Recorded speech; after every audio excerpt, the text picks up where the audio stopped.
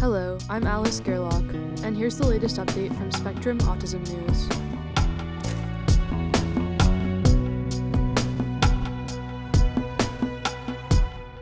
Company on brink takes psilocybin to trial for Fragile X syndrome by Peter Hess. A small clinical trial on the use of psilocybin microdoses to treat Fragile X syndrome, sponsored by the Canadian biotech Nova Mentis Life Science, began recruiting participants in Canada last week. The move comes on the heels of a study on Fragile X model rats, funded by the company and published in December, that suggested the experimental treatment is safe and could help alleviate cognitive impairment. Nova Mentis submitted the rat study results, along with drug manufacturing data, to Health Canada, and because psilocybin has been found to be safe at much higher doses than what Nova Mentis plans to use, the company was cleared to move forward with a Phase 2A trial. The trial will be conducted open-label, meaning that all participants will receive the drug with no placebo control.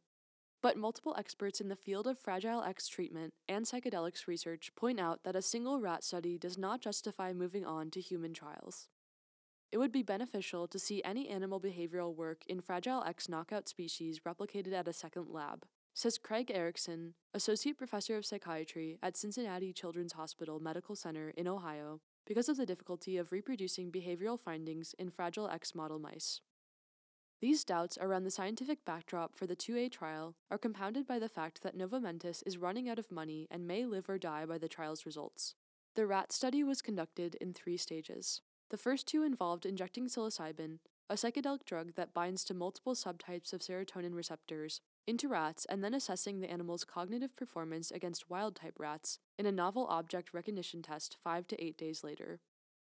The doses Nova Mentis plans to use in the clinical trial are much lower than those known to induce psychedelic experiences, and in the experiment done on Fragile X rats, these small amounts improved the test performance nearly back to wild-type levels. In the third experiment, the researchers administered either 0.1 or 0.3 milligrams per kilogram of body weight.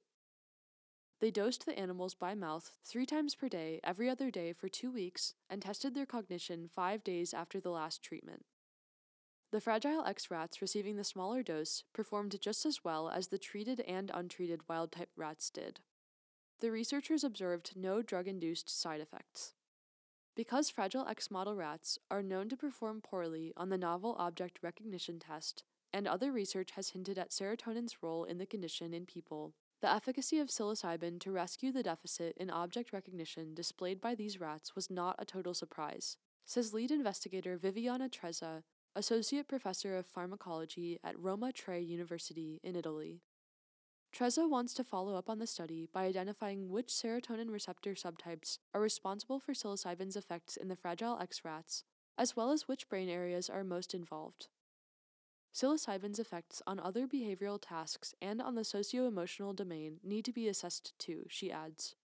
For now, though, Nova Mentis has no plans to fund a follow-up animal study and is moving on to the Phase 2A trial. Part of the reason is money. In November, Nova Mentis released its financial statement for the fiscal year ending in September 2022, reporting about 462,000 Canadian dollars in cash and equivalents, with a net loss of about 1.4 million Canadian dollars for the first 9 months of the year. The company's stock is trading at less than 10 Canadian cents, which will make it hard to raise funds from the public markets. There's no dancing around those figures. They are what they are, says William Raskin, Chief Executive Officer of Nova Mentis. But a successful clinical trial might lift the stock price, and Raskin says company employees are crossing our fingers that the results are positive. Still, there are observers who found the rat study compelling. Preclinical models for complex disorders such as this are challenging and will always have some limitations, but the data seem quite robust from what I could see, says Emma Robinson, Professor of Psychopharmacology at the University of Bristol in England. A particular strength of the 3-part study is that the doses used in the animals are similar to what Nova Mentis plans to use in people, which is not always the case with preclinical studies, she says. Yet the rat study did not include any data on pharmacokinetics or pharmacodynamics, how the drug behaves inside the animals, and what aspects of their biology it affects. That alone warrants caution around these limited findings, says Elizabeth Berry Kravis, Professor of Pediatrics and Neurological Sciences at Rush University Medical Center in Chicago, Illinois. On top of that, there is a history of Fragile X drugs failing in clinical trials after yielding more robust preclinical results than these, and the lack of evidence for the drug's mechanism of action also raises concerns, she says. And Emily Osterweil, professor of molecular neuroscience at the University of Edinburgh in Scotland, says the rat study is probably not even enough preliminary evidence for a grant proposal. Investigating the drug's effect on just one aspect of cognition in just one rat model does not inspire enough confidence for a clinical trial. So I don't know how it got approved for a clinical exploration with such little support scientifically, she says. In the Phase 2A, Nova Mentis plans to give 10 adults with Fragile X syndrome 1.5 milligrams of the drug every other day for 28 days. Doses of 20 to 30 milligrams have been used in clinical trials where hallucinogenic effects are induced. The study will measure dropout rate, adherence to the trial protocols, and parents' satisfaction with the measures they will use to track their child's progress. It will also track participants' improvement by using 10 different clinical questionnaires that assess repetitive behaviors, communication abilities, aggression, cognition, anxiety, and depression. The company is aware of the criticism around the rat study. Marvin Hausman, chairman of Nova Mentis' scientific advisory board, says establishing the biological mechanism of action, as well as biological markers of people's improvement in clinical trials, will be the subject of future research. But right now, the priority is starting the clinical trial and beginning to track people's responses to the drug because there are families waiting on a treatment. What do we lose by this, he says. It doesn't matter to me what the pharmacokinetic data is if I have very good data in the children. Nova Mentis has gotten to this clinical point on a shoestring budget of about 3 million Canadian dollars, Hausman says. The company is working to stretch its resources even further. For example, Nova Mentis is paying KGK Science, the contract research organization responsible for the 2A trial, in equity instead of cash. It is doing the same for Octagon Media, a company supplying marketing for Nova Mentis in exchange for 1.4 million common shares. Octagon runs the online market news provider Wall Street Reporter, which has conducted online interviews with Nova Mentis leadership and champions Nova's stock on Twitter, including tweeting as often as 21 times in one day about the company's growth potential.